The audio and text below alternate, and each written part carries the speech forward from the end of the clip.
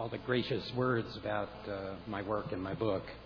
I'm here to make the case for squatters, which may seem like a kind of contradictory thing to do in a city that's so affordable. But there's actually a way in which it makes great sense. This very site, Fort Mason, was occupied by squatters in the 1850s. Much of San Francisco was founded by squatters. There's a great history of that, and in fact, in my mind, September 27th should be a holiday in San Francisco because that's the day the Van Ness Ordinance was passed, which legalized a lot of squatters in the city. So there's a real squatter heritage in San Francisco, and so I think it's very apt that I'm here giving this talk. Now, part of what I want to do tonight is propose. You're going to hear a lot of things about conditions in communities that sound horrific. And indeed, they are horrific. But I'm proposing that we think about these horrific conditions not in the way that is normal, which is, oh, how horrible and how we have to fix them, or throw up our hands and say how horrible it's not possible to fix them, but rather to look at them as an opportunity, that people are doing their best, the squatters are doing their best to house themselves in a world that won't provide housing for them. And we have to meet them halfway. So that's my proposal for what governments, world organizations, the UN, the NGOs, everyone needs to figure out how to meet the squatters halfway because they're doing their part. And I'm going to launch into this. Tonight I'm planning to read some, talk some, show some pictures, and then we'll take some questions at the end. I want to start out by reading something from my book, which is essentially the worst case scenario. One glimpse is enough. You have discovered the famous misery of the third world. A sea of homes made from earth and sticks, rising from primeval mud puddle streets. Massive numbers of people live here, somewhere between 500,000 and 1 million souls. Many have lived here for decades. But half the residents are under the age of 16. All, old and young, new arrivals and long-term residents, live without running water, without sewers, without sanitation or toilets.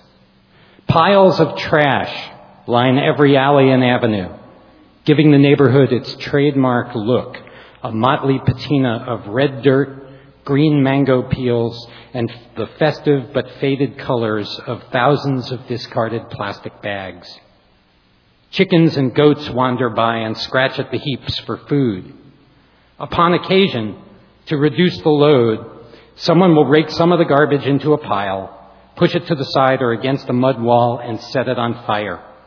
These smoldering mounds pose the biggest danger to the community, that the flames will spread to the dry wood of the huts. But what else is there to do with the trash? There's no one around to pick it up. The farther in you go, the more the community slides into the stagnant, swollen valley. On one downhill slope, sewage sluices underneath a pack of water pipes. At a rickety river crossing, a vast store of discarded plastic bags has bunched up in the flow. Back on the main road, a man with a wheelbarrow parks in the muck.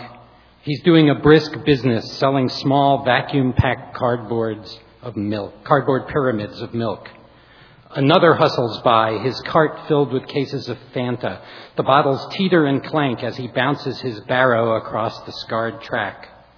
A fellow in a bloody apron slogs through with a side of beef on his back, headed for one of the butcher shops where the meat will hang without refrigeration, slowly drying and attracting flies as the proprietor cuts portions for customers. With a backfire and a blast of soot, an old-fashioned gasoline engine throbs to life. It powers what's called a pasho mill for grinding white corn into fine flour destined to be made into ugali, the staple food here. Next door, a man with an ancient iron filled with charcoal is putting a crease in a pair of gray wool pants. Across the muddy road, under a narrow awning, 3 men are hammering at thin steel sheets, bending and riveting, forming large carrying cases that can, in a pinch, double as tables. And in the midst of all this, on whatever piece of solid ground they can find, people have stoked wood fires. Some are frying fish or French fries. Others are scorching massive bones over a high heat prior to boiling them to make gelatin or bone meal. Still other small entrepreneurs are grilling corn over charcoal or selling bundles of sukuma wiki, which means push the week, a slang name for collard greens or kale, because you can buy it for as little as 1 shilling a bunch, and that pushes your family through another week. Silent street merchants sit behind their stocks of greenish-red mangoes or mottled plum tomatoes that they have painstakingly set in small piles, 3 on the bottom, 2 on top of them, and 1 precariously on the very top, on a piece of canvas or cardboard to keep them out of the mud. The salesperson periodically produces a scrap of fabric and lovingly polishes each fruit to make it look its best. So, what we're seeing is some pretty horrific conditions. And I'm going to show you some pictures of what I believe are the cities of tomorrow. This is Kibera in Nairobi, and this is what I wrote that little introduction about. And it's pretty primitive. Another picture of Kibera.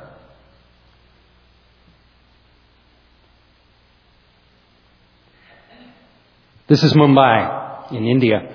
This is the squatter community in Borivali National Park. And this is another view of it. These are sprawling communities. And here is Rocinha in Rio de Janeiro. We're looking from the top of the hill down at the rest of the squatter community. And the high-rise buildings in the background are a middle-class neighborhood. And this is Sultanbeyli in Istanbul. It's a squatter community of about 300,000 people.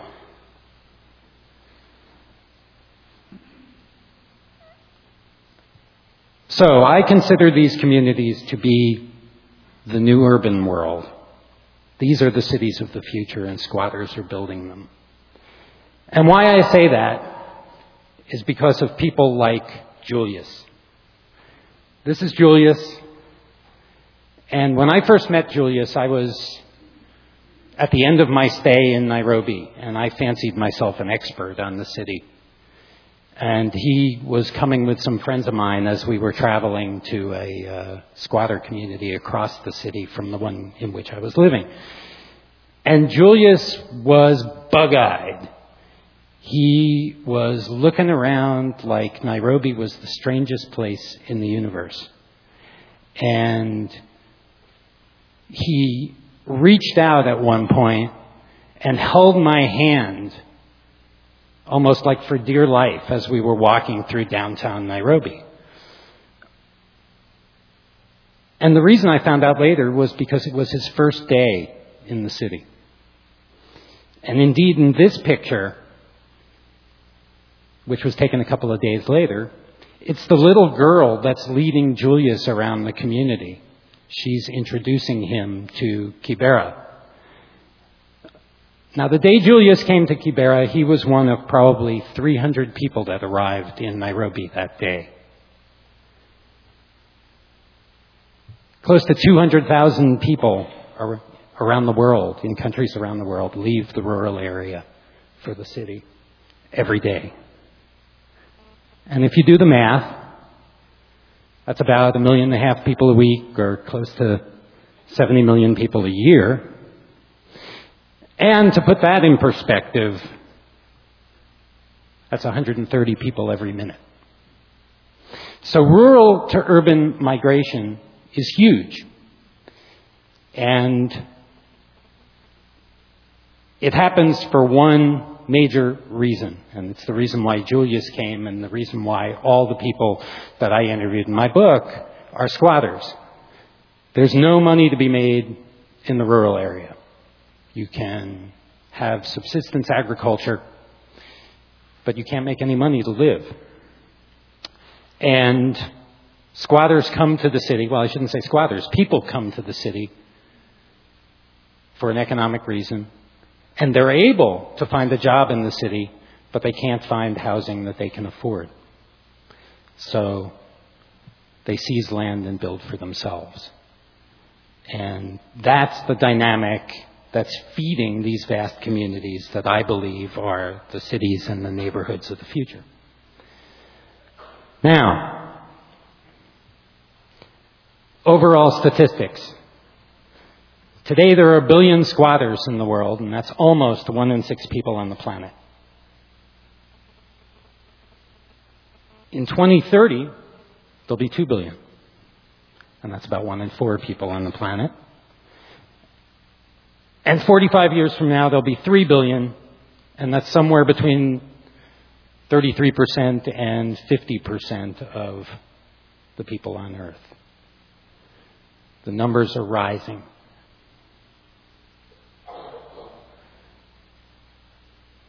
Which is why it's important that when they come to the city, no government's building for these people. They don't have the money. No private developers building for these people because they can't pay enough in rent or to buy. And so they build for themselves. And the kind of things that they start out building are, as I said in the beginning, extremely primitive. This is Kenya. And these are some pretty rudimentary mud huts. Put up some sticks and then smash mud on it and you have your house. This is Mumbai. This man is ready for the monsoon. And he's making sure that he's going to put plastic on his roof so that water doesn't get into his hut. This is Bernard Nzao, who is from Nairobi, Kenya. He's a owner, actually, what they call a structure owner. He doesn't own the land, but he does own his little hut. And his is in a little better condition, as you can see. He maintains it somewhat better. And he's lived there since 1963. And this is how you secure the roof. This is Mumbai again. Put down the plastic and weight it with rocks so that the wind doesn't blow it away.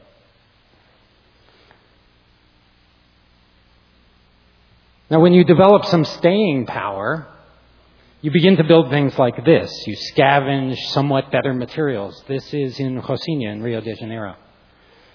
As you can see, the owner of this structure has foraged for tile to put on the roof and even plastered some of the outside of what's called a barraca, a small hut. This is a somewhat better hut. That's my friend Süleyman Akaya in Sultanbeyli in Turkey. And that's a pretty decent home. It's all plastered on the outside. It's got brand new roofing tile. And he's done pretty well with it. But it still is small. Then you begin to get more. This is back in Rio de Janeiro. Once people have the ability to stay, once they see that they're not going to be evicted, they begin to build with better materials. So you see the rebar sticking up from the buildings. They're reinforcing the concrete, and they're using brick to build their houses. Well, I'll get to that. There is electricity in the community. And I'll talk about that in a minute. And this is a larger picture of Rocinha. And grab this pointer. You can see that with buildings like this, they're really building up. And what people do is they build their first story, and then they sell the roof rights to someone else who builds on top, who then sells the roof rights to someone else who builds on top of that. And this is how the community advances in height. And it becomes, the title of my talk was The 21st Century Medieval City. It becomes very much, in my mind, like a self-built version of the kind of medieval or Renaissance Italian hill towns, where you get these strange towers and very convoluted street plans. And this reminds me of that. So this is Brazil. And then, when people get a little more, they even start building in recreation. And this is called the Praça do Skate, or skateboarding, or rollerblading. And you can see there's a half pipe here that was built in, and some kid took a fall on the half pipe. And again, the building up and up and up of the houses. This is Sultanbeyli, and it's even more urbanized. It's got streets.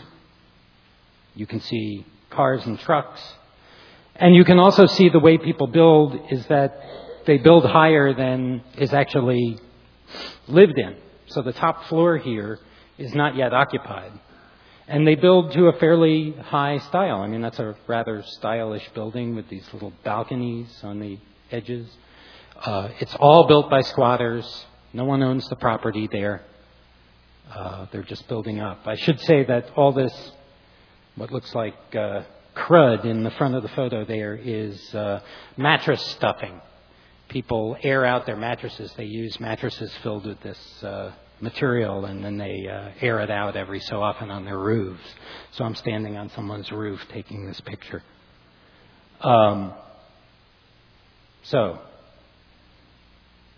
And finally, you get squatters who build things like this. This is also Sultanbeyli, and this is kind of a rather idyllic setting, a very nicely designed home with a lot of architectural detailing and a big garden.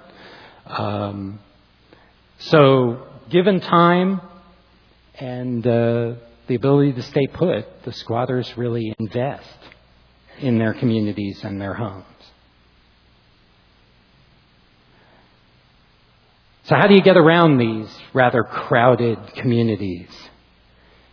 This is Rio de Janeiro, and this is a typical pathway through the squatter community. It's called Beco, and most of them they started out as mud paths up the hillsides, but they've now been concreted over because there are so many people living in the community. Rocinha has a population of about 150,000 people. So, this is an entrance to someone's house, and you can see that they just cantilevered their building right over the rock. So they're very efficient in how they do these things. And the path zigzags up the hill, perhaps reminiscent of Lombard Street. It's very narrow, and you run into places where you have to cut back, and it's quite steep. This is Kibera in Kenya. And you can see it's real busy.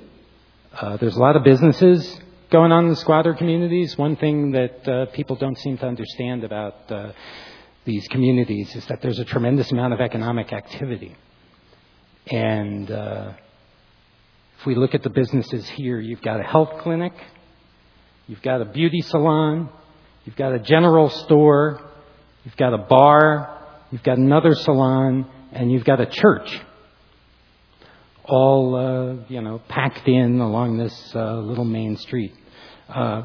people bringing all these products into the community are backed up because there's a big mud puddle down here, and there's only one secure track through the mud puddle, and so they're waiting to go through. It's like the primitive version of a traffic jam. There's another pathway in Kibera. You can see the houses are quite close together, and you got to zip through them. This is Mumbai. These are pavement dwellers. These are people who build their houses right on the sidewalk. This is a neighborhood called Baikala. And these people have mostly lived here for 25 years or more. And they build these wooden structures. And you can see they have little balconies, which is mostly where they sleep. And the ladders go up to the balconies. And there are whole communities that live this way for, as I said, decades on the sidewalks of Mumbai. And back to Turkey, this is Sultanbeyli. Again, Turkey, the squatter communities seem to be built in a very pragmatic, planned manner. They lay out the streets. And literally, you can get a car to almost every home. And this is a relatively new neighborhood in Sultanbeyli called Batal Gazi. So there's a tremendous amount that's still under construction. Again, it's all squatter.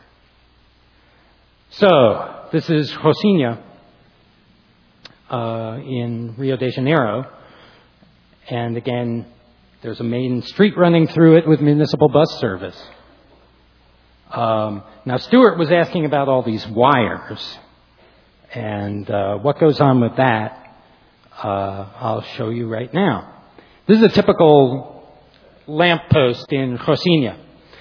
And they have what are known as gatos, which literally means cat in Portuguese, but is the word, the argot for a thief of electrical power. And basically, they go to wherever the main electrical lines are and they steal electricity. And thus, all these crazy wires running off the pole. What has happened wonderfully in Rio is that the utility recognized that all these people stealing power were not necessarily criminals, they were potential ratepayers. And so they went to the people in the community and said, we will spend the money to upgrade your electrical service, to give you completely adequate electrical service if you take a meter. And that's been going on for the past couple of years. Most people in Rocinha are accepting that deal. And so now the electricity in the squatter community is fully up to code. And up those concrete pathways that I showed you in an earlier slide are utility poles. And they're bringing electricity to every house, adequate metered electricity, and people are paying their bills. I should say that in some other countries, it's not that easy. In Kenya, if you steal current from the passing electrical pole, you will be prosecuted and thrown in jail. And I'll get to later on in the talk that governments have to begin to figure out how to work with squatters rather than criminalize what they do. This is another infrastructure issue, and this is Kibera in Kenya, and that over there is a trash fire. What do you do with garbage when the city doesn't pick up your garbage? Where do you put it? Well, you burn it a lot of times, and that's what they do, and there's a big danger of fire in the community because of that. Sewage is another issue. This is a runoff channel and sewage channel in Kibera, and that door there is the door to a pit latrine. People don't have toilets, they have latrines. And when the latrines get full and no one has the money to empty them, people use what they artfully but uncomfortably call flying toilets. And what a flying toilet is you urinate or defecate in a plastic bag, and you tie it up and you fling it as far from your house as possible. And Kenyans laugh when they describe it as well. They're rather uncomfortable with it. And as you can see, these sewage channels get kind of plugged up with stuff. These are actually entrances to homes. So people live with some pretty degraded infrastructure in Kibera. This is a river and a lot of sewage flowing right in between the houses. And this was right outside my best friend in Kibera's house. This is a sewage creek, also getting filled up with all the flying toilets and other plastic bags.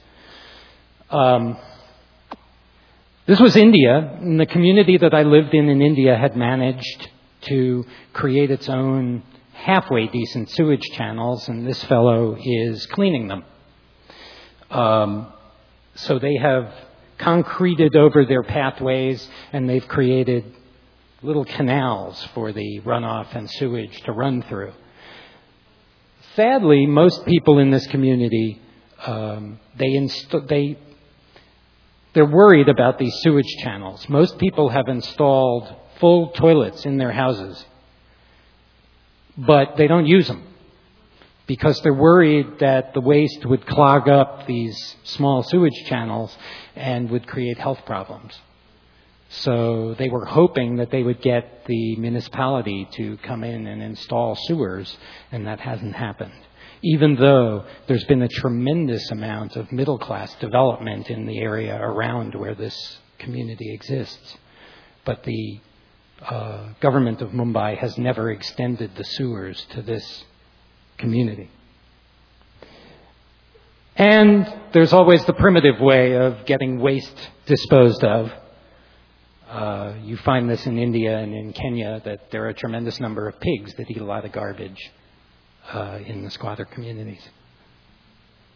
I should just note parenthetically that I enjoy this photo because I was walking by and I said, "Wow, pigs!" And I turned around and I took the photo, and I didn't even see this, which is this wonderful little headless god statue or goddess statue. Why it's there, I'm not really sure, but you do find religious icons and symbols in the oddest of places in India. And water, this is how Brazilians bring the water into their squatter communities, into the favelas. There's water pipes running up the hill. Basically what they've done is once the gatos put all those wires in and they got electricity, they installed electric pumps. And other gatos went and connected these pipes to the water main. And there are huge packs of plastic pipes running up the hill. So here they are running across a spring, which is also a sort of sewage outflow.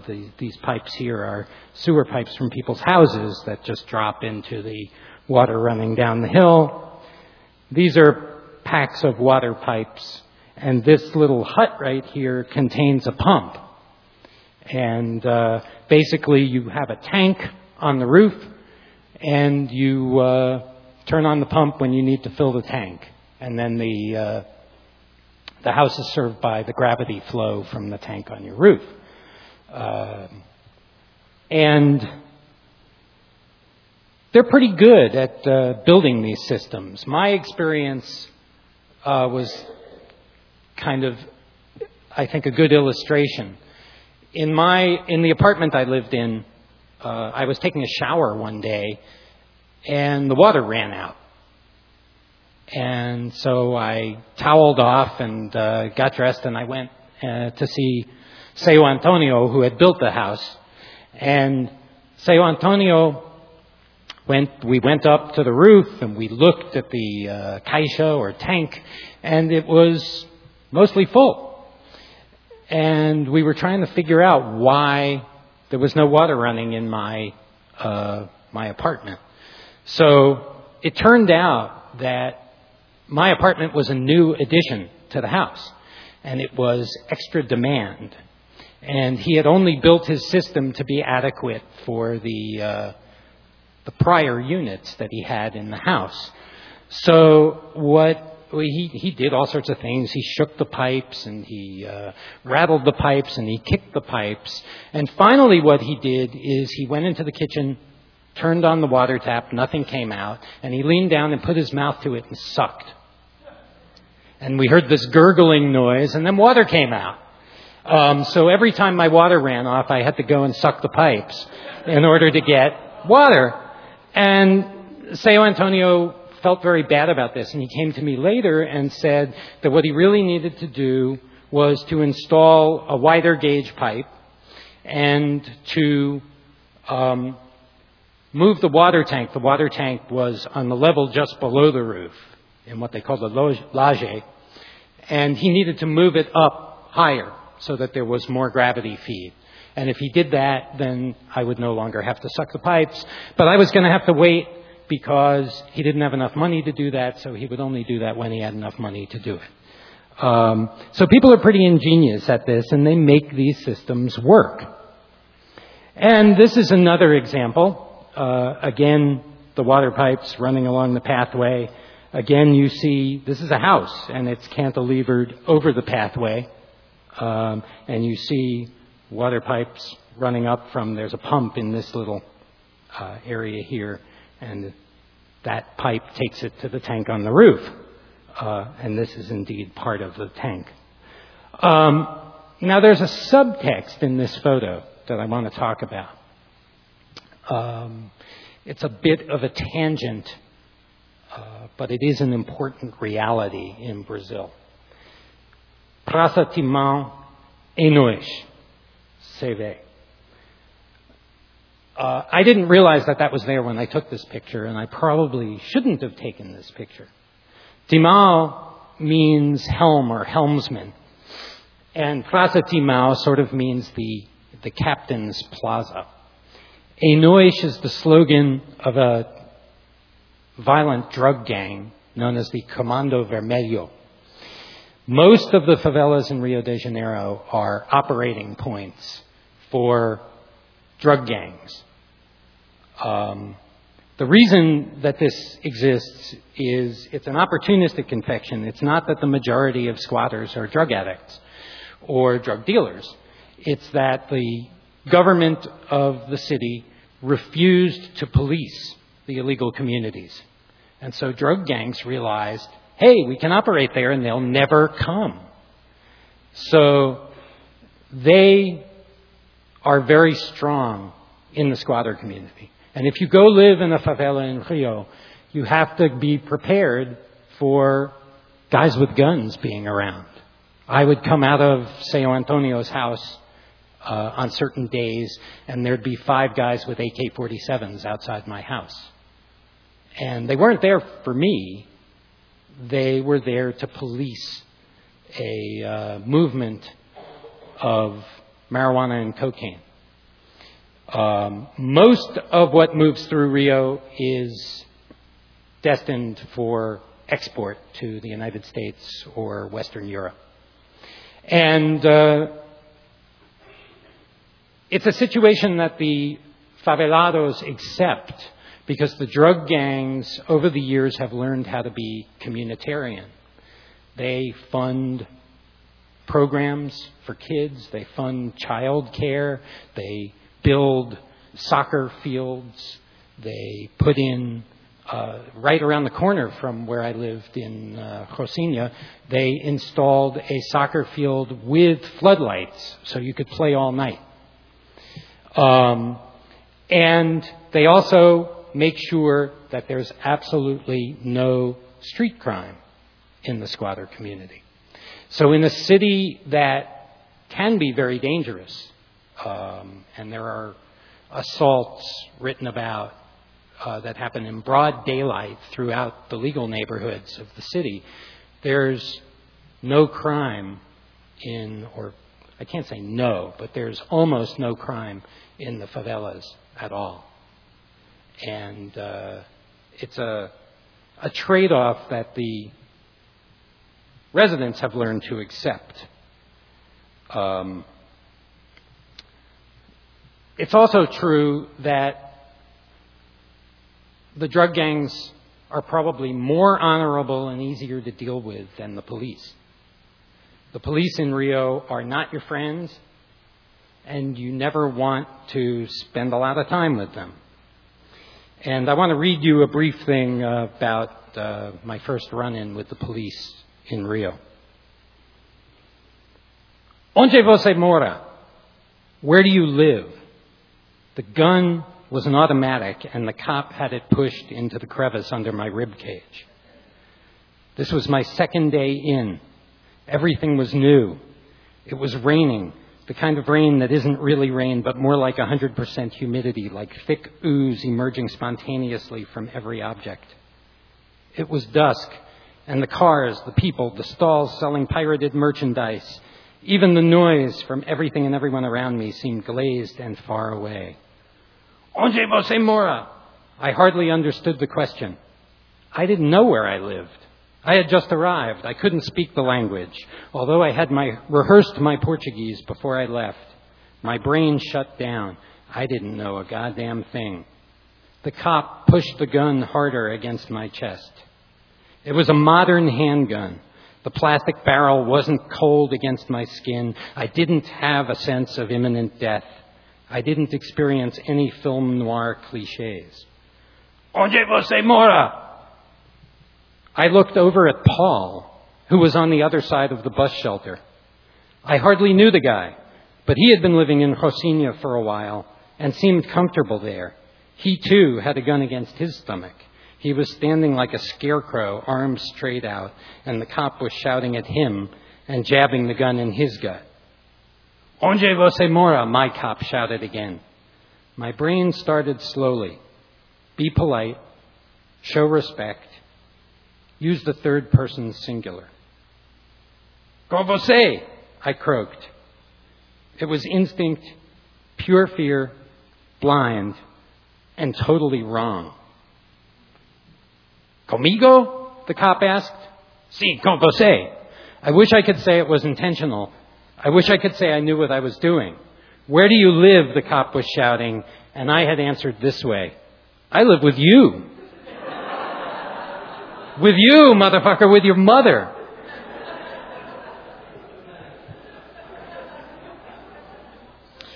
He didn't pull the trigger. Instead, his eyes changed, and it seemed that a little light went on in his brain. And he finally realized that this strange gringo with a shaved head, who was walking out of the favela, was most likely not a viciado or drug addict, not a traficante or a drug dealer, but most likely simply an incredibly stupid white man. Não com você, com ele, he corrected me, still angry. Not with me, with him. He waved his gun at Paul. The cops kept us there for 20 minutes. They made Paul recite the names of the people he knew in Rocinha. He went through dozens of names until he mentioned someone they knew. José Valdo, the driver for the city's regional administrator. That was when they put away their guns and let us go. And I realized then that there were a dozen people waiting in the bus shelter to avoid the rain. They were all standing within a few feet of us. None of them said or did anything, and they didn't even move away from the guns. And it occurred to me that this, for them, was normal, average, ordinary, simply a fact of everyday life. And it's why many favela dwellers don't like the police. So the police are not your friends. And I had several run-ins with them when I was there. But it's also true that the drug dealers are dangerous too. And I'll read you a little bit about that. Dusk, I walked down to the base of Rocinha. It was Saturday, and there had been a street fair along the Camino dos Boyaderos, one of the main shopping streets of the favela. Now most of the merchants were packing up. The road was greasy with trampled lettuce leaves and leavings from various butchers who were hosing down their cutting blocks. It was a pleasant night, and the streets were crowded. At the bottom of the hill, in a wide space known as Largo dos Boyaderos, opposite a Catholic church, a kid was outlined in the half-light. He stood next to a man who had set up a hibachi and was selling skewers of grilled meat. He was skinny with long blonde hair, and he was wearing baggy Bermuda shorts, flip-flops, and no shirt. Across his shoulders was a long strap that ran down across his concave, hairless chest. The strap was connected to an AK-47. He wore it low like a rock star right over his pelvis. In Josinia, the guys with guns come out at night. Some stand as solo sentinels, others congregate in packs of 10 or more. A few have pistols, sleek 9mm jobs that are light enough for kids to stick in the elastic waistbands of their Bermudas. But most carry weapons that would make even a terrorist or a revolutionary drool with envy. AK-47s, AR-15s, M16s, submachine guns, even grenades. You usually see them on the streets where the drug trade is active, in locations called bocas de fumo, or mouths of smoke. Because of its size, Josinia had many bocas. The main one is in the Valao. And there are dozens of guys with guns there at the Friday night dance parties. But there was another boca on the Via Appia, one of the favela's main commercial streets, where young men sold papelotes, little paper sacks of cocaine or marijuana. And there was a boca higher up on the hill at Rua or First Street. And there was also a boca on my street, where the gunmen appeared 2 or 3 nights a week. Now, when you see them for the first time, the weapons don't look real. They seem like cartoon killing machines with oversized, bent-billed bullet clips hanging off absurdly tiny barrels. And the comic book image is enhanced when the guns are clutched by pimply adolescents or moon-faced teenagers who silently watch as families return from church or children run by kicking a soda bottle soccer ball. But they're not caricatures, because those guns will pierce a bulletproof vest at a great distance. Valeria Cristina, who owns a jewelry and eyeglasses emporium, came to Josinia because of the guys with guns. She used to live and work in Rio's ritzy Flamengo neighborhood. But after armed robbers assaulted her store and cleaned out her entire inventory, she closed up shop and relocated to the favela. And Valeria Cristina was frank about the reason she fled the legal city. I wanted a more secure location, she said cheerfully, as she sat amid the mirrors and stylish designer frames in her bright new store. In the rest of the city, being assaulted was always a risk, she explained. Muggings and robberies were common. Thieves had even been known to pull knives and guns in broad daylight on the city's buses, and to beat up tourists on the crowded beaches for their backpacks and valuables. But in the squatter communities, things are different. If someone broke in or tried to rob this store, she said, smiling broadly, they would die. Now, Rio's favelas are ruled by 3 drug gangs: the Comando Vermelho, which means Red Command, the Tercero Comando, which means Third Command, and the Amigos dos Amigos, Friends of Friends. And in the early days, these drug gangs were very similar to, if anyone's seen the movie City of God, in the early days, these drug gangs were very similar to that. That is a reality of the drug gangs in the 80s. They were just a bunch of guys with a talent for selling drugs and some handguns. But they're now much more organized and much better armed. And the Comando Vermelho still controls most of the drug trade in Rio. And when I was living in Josinia, Josinia was part of their empire. And they were fairly enlightened and good guys. But I can tell you without a doubt that this graffiti is no longer there. Because since I left Josinia, there was a war. A bad guy got out of jail and decided to come and take over Josinia. There were shootouts in the streets. There were people who died in the crossfire, innocent people. And Rocinha is now the territory of the drug gang Amigos dos Amigos. This is something that the favela dwellers have had to live with. They also have to live with shootouts between the cops and the drug dealers from time to time. So it's not always a pretty picture, but people accept it because, first of all, the guys have guns, and second of all, they do make the community, when there's not a drug war going on, safe. And they spend for public improvements. So it is an ever-present reality in Rio de Janeiro, and it's important for people to understand it. And it was important for me to understand it also. I had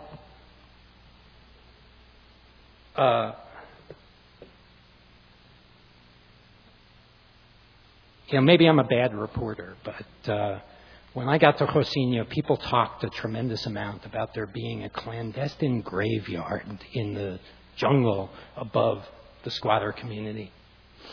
And great story, right? Go find it, report on it. And I never did.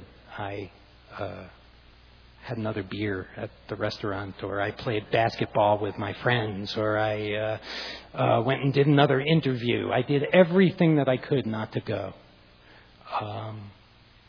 Can I say that the rumors were right and that there was a clandestine graveyard up there? I don't know. But I do know two things.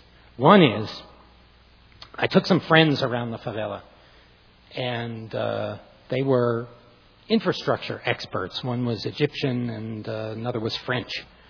And they were fascinated by, in one of the main bocas de fumo, the drug dealing locations, there's a 10-foot wide sewage trench. It gives the area its name, Valal, which stands for that sewage trench. And they were fascinated by that, and they wanted to take a photo.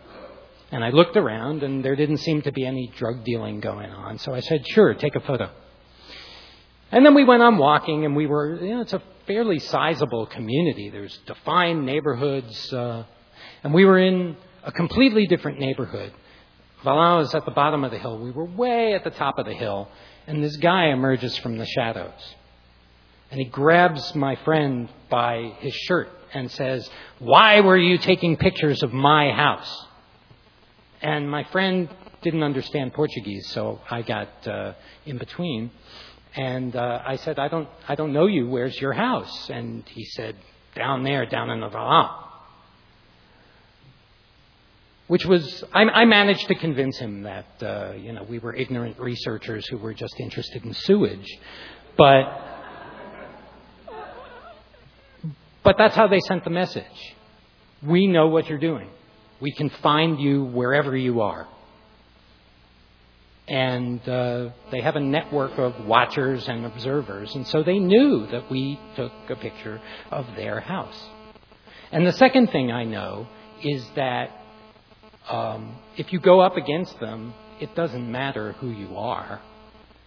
3 months after I left Rio, the most prominent television journalist in Rio, a fellow named Tim Lopes, was doing an undercover show about the funk dance parties that are sponsored by the drug gangs. And he had been given a tip that the drug dealers were forcing girls to have sex with them at these dance parties. And he went in with a hidden camera undercover and disappeared. And 3 months later, they identified his remains through DNA testing on ashes found in a clandestine cemetery up in the hills above one of the squatter communities in Rio. So these things exist. And, when you go in, you have to recognize what the rules are in the community. And it doesn't matter how prominent you are. If they want to come after you, they do. It wouldn't have been any insurance for me that I was American. So it's a reality for people. And it's worth noting that reality in its true shape rather than trying to gloss over it and say that it's nothing. So, anyway, long digression about drug gangs, but they do exist. Only in Rio, though. The other communities, I never found anything of the sort. Criminality didn't seem to exist. So, more water pipes running over sewage. And you can see that there's tons of thievery of water. So that's how the community gets its water in Brazil. There's a tremendous amount of commerce in these communities. And it's also one of the misunderstood items about squatter communities is that people think they're cesspools of misery. This is the linear shopping mall by the train tracks in Kibera in Kenya.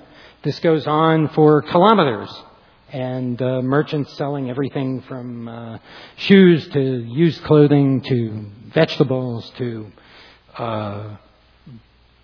printed fabric to all sorts of things. And every so often a train comes through and people get out of the way. This is Toy Market on the edge of Kibera. This is a huge marketplace. This is in the rain, but it's a huge marketplace for produce and hardware. Very haphazard, as you can see. Most of the merchants here are squatters. Most of the merchants live in Kibera. And they're doing a brisk business, buying and selling things. Those green things in the foreground are mangoes. The Kenyan mangoes are green. And they tend to eat them somewhat hard with salt or hot pepper. It's kind of interesting. It's good. This looks like a picture of another sewage outflow in Kibera, but actually you see that thing on the right is a hotel, yes? But what they mean by hotel is not what we mean as hotel. A hotel in Kenya and in India is a restaurant. And there are hotels all over the squatter communities of Kenya and India. I ate in many hotels in Kenya and India. Didn't eat in this one. It was a little too close to the sewage for my taste. But I do have to say, and never got sick from eating in the hotels in the squatter communities. So the food there agreed with me for whatever reason. This hotel is sharing space. Right next to it is a butcher shop. And that's rather common in the squatter communities, too, particularly in Kenya, where people like what they call nyama choma, or grilled meat. So the grilled meat will be cut up by the butcher and then served in the hotel.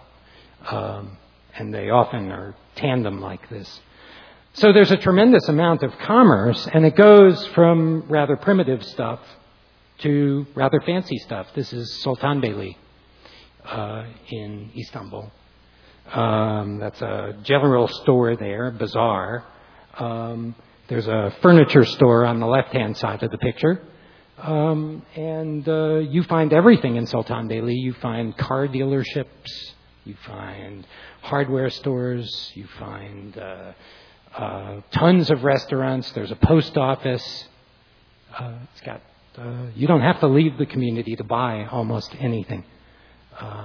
And as you can see in the building with the bazaar in it, there's actually businesses on several of the floors. So it's like an office building. So there's a tremendous amount of commerce in all of these communities, and people are making their money, albeit illegally. So here's the question. How do you go from this to this, or even this? And just as a parenthesis, that's not Hitler or Mussolini, that's Ataturk. Although he is pointing out of town, which some people think is, Sultanbeyli, the politics of Sultanbeyli are weird. It's a squatter community that's fundamentalist Muslim. And they put up the statue of Ataturk because they want to be able to show the powers that be that they are Kemalists and secular, even though they are religious. But they did put him up pointing out of town. So it functions both ways.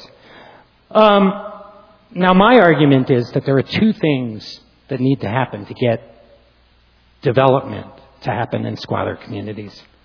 The first is that people need a guarantee that they're not going to be evicted. If people think that they can be evicted tomorrow or with automatically by government or by property owners with no recourse whatsoever, they are not going to invest in their homes. Now, that doesn't mean that people necessarily need property rights. There's been a couple of years ago, there was a rather popular book that was published by Hernando de Soto called The Mystery of Capital. And he argues that it would be magical if you just gave all squatters property rights, their communities would blossom. But the middle picture there, Rocinha, people don't have property rights and they build. And the far right picture, Sultanbeyli, people don't have property rights and they build. So the determinant here is not whether you have a title deed. The determinant is whether you know that you're not going to be arbitrarily evicted. What the legalists and the United Nations refer to as security of tenure. Now, how that is established is often unofficial. People just know. There's no written guarantee that says that the favela dwellers in Brazil or the Gece Kandu dwellers in Turkey are immune from eviction. They just know. The second thing that people need is access to politics. And the prime example of that is Turkey. Turkey has two quirks of law that make life pretty good for squatters. The first is what's called the Gece Kandu law. Gece Kandu is a Turkish word that's a combination of two words. Gece means night. Kandırmak means to happen. So it literally means it happened at night. And if you build your house overnight and the authorities don't catch you and you're in and it's considered habitable by morning, you can't be thrown out without due process of law. It's true. So that there was this, for a long time, there was this cat and mouse game. There was a police squad in Istanbul that would go out and try to seek out squatters who were invading land and catch them in the middle of the night before they were able to build. And the squatters responded by using quick-drying concrete and all sorts of fancy technology to be able to build quicker and be in before they got caught. So that's the first law. The second quirk of Turkish law, that's, I think, even more important, is that once you have 2,000 people in a community, you can petition the federal government to make you a legal sub-municipality. So, Sultanbeyli, no one owns, all the houses are illegal, no one has permission to build there. Sultanbeyli is a legal city. It has a popularly elected mayor and a government. It has the right to collect taxes and provide public services. Sultanbeyli has a public works department. It runs municipal bus service and does all this by collecting fees from the residents who recognize that the government is providing things for them. This gives Turkey's squatters access to politics. The other squatter communities that I was in don't have that same access. In Brazil, people band together and form residents' associations, and then they broker their votes to various politicians for services and things like that. But they don't have the same ability to organize politically that the squatters in Turkey do.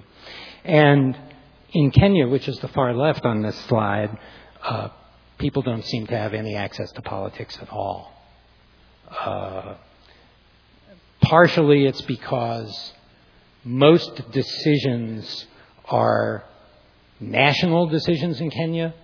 Even small decisions about the fate of communities in Nairobi require acts of parliament. And it's Politics in Kenya is the zone of the elite, sadly. The member of parliament who represents this squatter community of Kibera is a rich man who doesn't live there. So representative politics are awful hard in Kenya. I would argue that the squatters need a lot of organizing to be able to move forward in Kenya. But we can talk about that more during the question and answer period. So, I believe that the future of these communities needs to be determined by the people on the ground. And these are the people that I see as the civic leaders of the future. The woman in the middle is Gita Jiwa. She is a Mumbai squatter. She lives in a tent on a highway median. She's lived there for 6 years. She's very outspoken. And given the appropriate empowerment, could be a great leader for her community. Across the way, in a slightly better location, this is Shureka Gundi. She and her family also live in a tent, but instead of being on the median strip, they're alongside the access road of the highway. So they have a slightly better location. And she's also very outspoken about her needs. This is her whole family. Although my friend Raju would not forgive me if I didn't point out the guy in the shiny shirt and the chino pants that are clean, he's also a squatter, but he was acting as a translator for me. So he's not part of her family. He's a taxi driver, actually, who lived nearby to where I lived. This is Lakshmi. She's a pavement dweller. She's a member of an organization called Slum and Shack Dwellers International. And she, although for 25 years she's been living in this little hut on the sidewalks of a neighborhood called Nagpada, she's been with the members of SDI. She's been to New York. She's been to Cambodia. She's been to South Africa. She's been around the world. She's been to more countries than I've been to. And she still lives on the pavement in her little shack with her parrot outside. This is a Turkish squatter. There were 3 old ladies who lived in houses right next to each other, and I knew them only as Nene, which means grandma. She's very proud of her house and very proud of her garden, and she proudly posed for a number of pictures for me. She's in her 70s and lives in her Gejekandu house all alone. I should note, however, that expenses got a little much for her, and so she actually she gave up having electricity because it was too expensive for her, and so she's living without electricity. This is Richard Muthyama, and Richard is like the great PR man for Kibera in Kenya. He's a roving street photographer. He makes his money by taking pictures of people. He sells the pictures for 50 cents a snapshot, and that's his business. And I was hoping to have enough money to be able to pay Richard to take the photos for my book, but it didn't work out that way. And he was very envious of my Minolta camera because he felt that it was better than his Petri there. And finally, this is the man that I would like to see be the next mayor of Rio de Janeiro. This is Zezinho with his 2 kids. The kid behind, the skinny kid, is not his son. That's fairly obvious. Zezinho is a fruit and vegetable merchant. And he's lived in Rocinha for 30 years.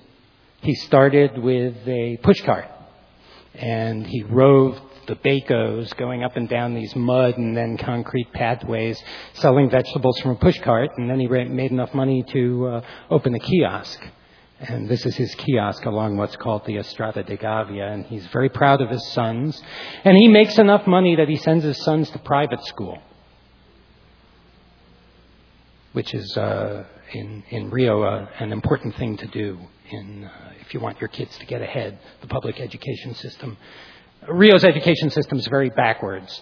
on the primary and secondary level, the public education system stinks. You need to go to private school. But if you do well on the high school exam called the vestibular, you qualify to go to free public university, which is better than going to private university. So it's a very strange system. So, in summary, let me pull out my notes here. There's no mud hut utopia, all right? I'm not in favor of people living with no water, no sewers, no sanitation, no toilets, no electricity. No one in the modern era should have to live that way. But I do argue that squatters are doing more with less and more efficiently than any government on earth and any development on earth. They mix more mortar and lay more brick than anyone. And the key is to let them harness their own abilities. Now, if I were a prosecutor, I would be trying to show that, motive, means, and opportunity that you always want to show that the defendant had. Well, the squatters have the motive. Society denies them a place to live. They need to come to the cities to make money. They can't get a place to live in the city, but they can get a job, so they seize land and build for themselves. They have the means, because they're willing to labor for themselves to create the home they want, and they do it in a very efficient way because they're patient. When they don't have money, they don't build. When they do have money, they build one wall at a time. And many of the huts that I've shown you in these photos were literally constructed one wall at a time when people had the money. What they lack and what they have to fight for and what we, governments around the world, can give them is the opportunity. Governments need to meet them halfway, provide infrastructure and materials and a certain amount of construction expertise, and the squatters will do the rest. So there's a tremendous amount of capacity out there in squatter communities.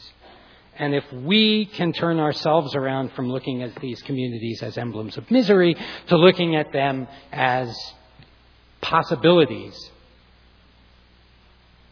and if we, instead of blindly, without any quid pro quo, forgiving the debt of developing countries, can say to those countries, yeah, we'll forgive your debt if you provide infrastructure to all your people.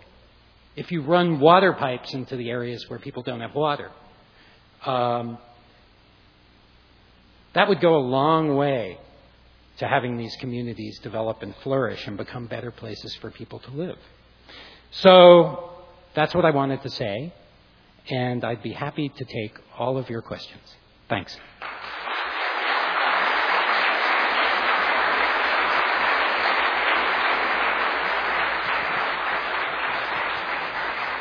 Rob, they've secretly been furnishing me questions all along here, so I'm going to pass some of those on, and then Kevin is going to... We got a lot of questions in a huge crowd. I don't know if it was the squatter cities or the medieval angle that brought everybody out.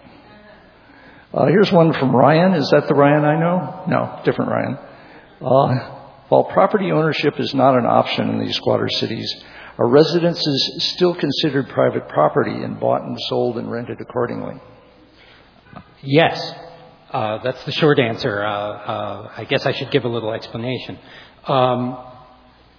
Absolutely, people buy and sell and establish value and create a marketplace, even without ownership. So in a sense, they are recognizing possession and buying and selling possession rather than buying and selling property. And indeed, in a place like Brazil, they've actually created forms, which they showed me, which are memorializing the buying and selling of possession rather than property. And this happens in almost all of the squatter communities. And people also rent with the same kind of arrangement. So among the informal economic activities, does that include lawyers? Or how do they sort out disputes? They don't generally turn to lawyers. It's kind of a community dispute resolution mechanism. They just sort of argue it out. In Brazil, occasionally, they will actually go to the drug lord and ask him to sort out the disputes. And there are occasions when they work with the government, if they have to. But those are rare because the government doesn't tend to be on their side. So it's more just they sort of hash things out on their own and figure it out. This may lead to the next question from Anonymous. Can you say something about communication within the squatter villages? They have cell phones, things like that. Not a lot. They communicate the old-fashioned way. They go talk to each other. Most of these countries, to get a phone wire is incredibly bureaucratic and incredibly expensive. They're jumping right from the wired world to the mobile world. But mobile phones are relatively expensive. To buy a mobile phone new in any of these countries costs about $100. And that's just way beyond the means of most squatters. The only place where many squatters have mobile phones is Turkey, where there's a brisk business in used or stolen mobile phones, and many of my friends had mobile phones. But otherwise, people walk and knock on doors and go talk to each other, and there isn't a lot of technical capability within the communities. It's kind of a practical question from Nameless, who probably is going to get on a plane and try to do what you did, because they want to know, how did you do what you did mechanically? How do you go from stepping off a plane to living in a squatter neighborhood? How do you find a vacancy? Do you have to explain why you, an American, want to live there? Do you encounter resistance, suspicion? What's all that about? Well, it's kind of 6 degrees of separation. You send out emails, and one person refers you to another person, refers you to another person, refers to you to another person. What happened with me, the first country I went to was Brazil.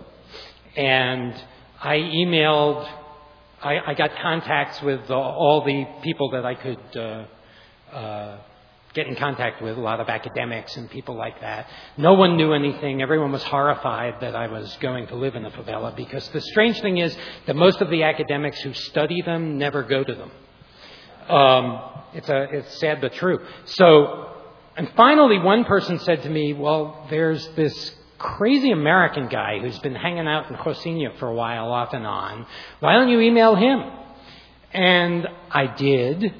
And he said, sure, come on down. And I had to trust that he was the right guy.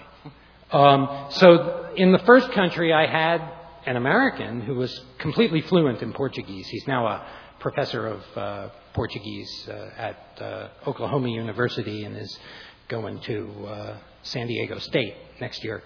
But he was down there, and he was establishing an educational foundation, which he's still raising money for.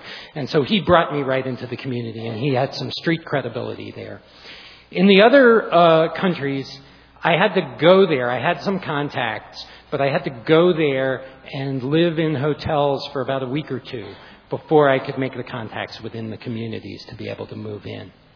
And I generally worked through church groups or agencies that had some dealings with them, but I had to get to the squatters themselves to be able to find places to live.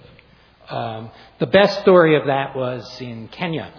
I show up in Kenya, and my contact there was a missionary for Marino, who was working as a lawyer, giving legal advice, not filing lawsuits, but just giving dispute advice in a church in the squatter community of Kibera. And I showed up, and she said, great, nice to have you here. I'm leaving for a 2-week vacation in Tanzania, but here's this guy, Nicodemus. I'd trust him with my life.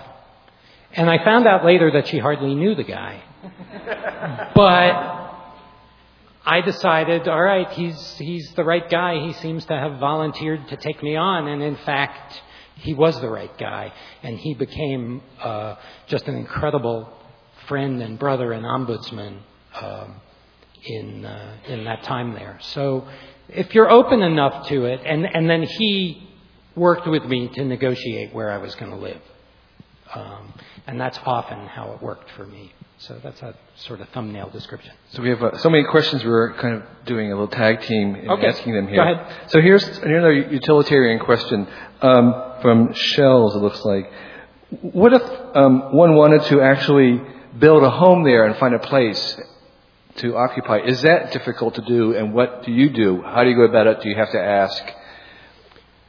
Well, I mean, it's tricky. I think initially you didn't have to ask, you just went and did it. As the communities have gotten more crowded, there's become more of a procedure that you need to go through.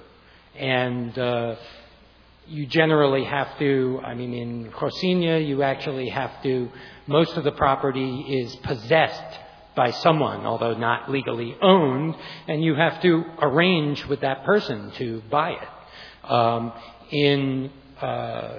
In Turkey, there are some squatter communities where there's still space and you can just take it. But you do have to make some arrangements with the neighbors because you're going to have to live with them, and so they're going to have to be comfortable with who you are and what you're doing. Sadly, in Kenya, the squatters, I call them squatters, but they're not really squatters. The whole situation in Kenya is just so totally corrupt. The land is governmentally owned. The government, through a sort of corrupt patronage deal, sells temporary occupation licenses to rich people who erect mud huts and rent them to the new arrivals. So very few of the 500,000 to 1 million people living in Kibera are actually squatters. Most of them are renters being exploited by rich people. And the reason why rich people do that is because it's a great investment. You can build a mud hut for next to nothing, and then all the money you earn is just gravy. So it's a weird scenario. I guess the idea of how you establish yourself in these communities varies a little bit from country to country, depending on how long the squatter community has been there. There are areas in India where I could set up a tent if I wanted to, and then there are other squatter communities where I would have to work out whether that was going to be permitted because the communities are more dense. Thanks. Here's a question from Mike Ratner. Okay, great. It says, I'm a member of Engineers Without Borders, a group of volunteers that work to develop technologies relevant for the third world and sends members abroad. What problems in the squatter cities do you think may have technological solutions, if any? I'm not an engineer, but personally my thought would be it's not technology that's the issue. The issue really is infrastructure. People build what they can build. And when they have security of tenure, they rebuild and build again as they have the money to do it. So, and as you can see from some of the slides in Turkey, they build pretty well once they develop that sense that they're going to be able to stay and that they've had the money over time. I guess the technology that would be important would be kind of infrastructure planning. If people could figure out how to bring water pipes or sewers into communities, and thus some of the money for designing those kinds of systems might be saved. Maybe that would help the municipalities do a better job at bringing infrastructure in. But, I've had some of these arguments, people want, wouldn't the internet make a difference in squatter communities? And it's not that people don't use the internet if it's around. It's just that it's not their most primary need. Their most primary need are the basic necessities that we all understand: water and sewers and electricity and those kinds of things. And those systems exist. They're just not brought into the squatter communities by the governments around them. So sadly, I don't think that technology is the important solution here.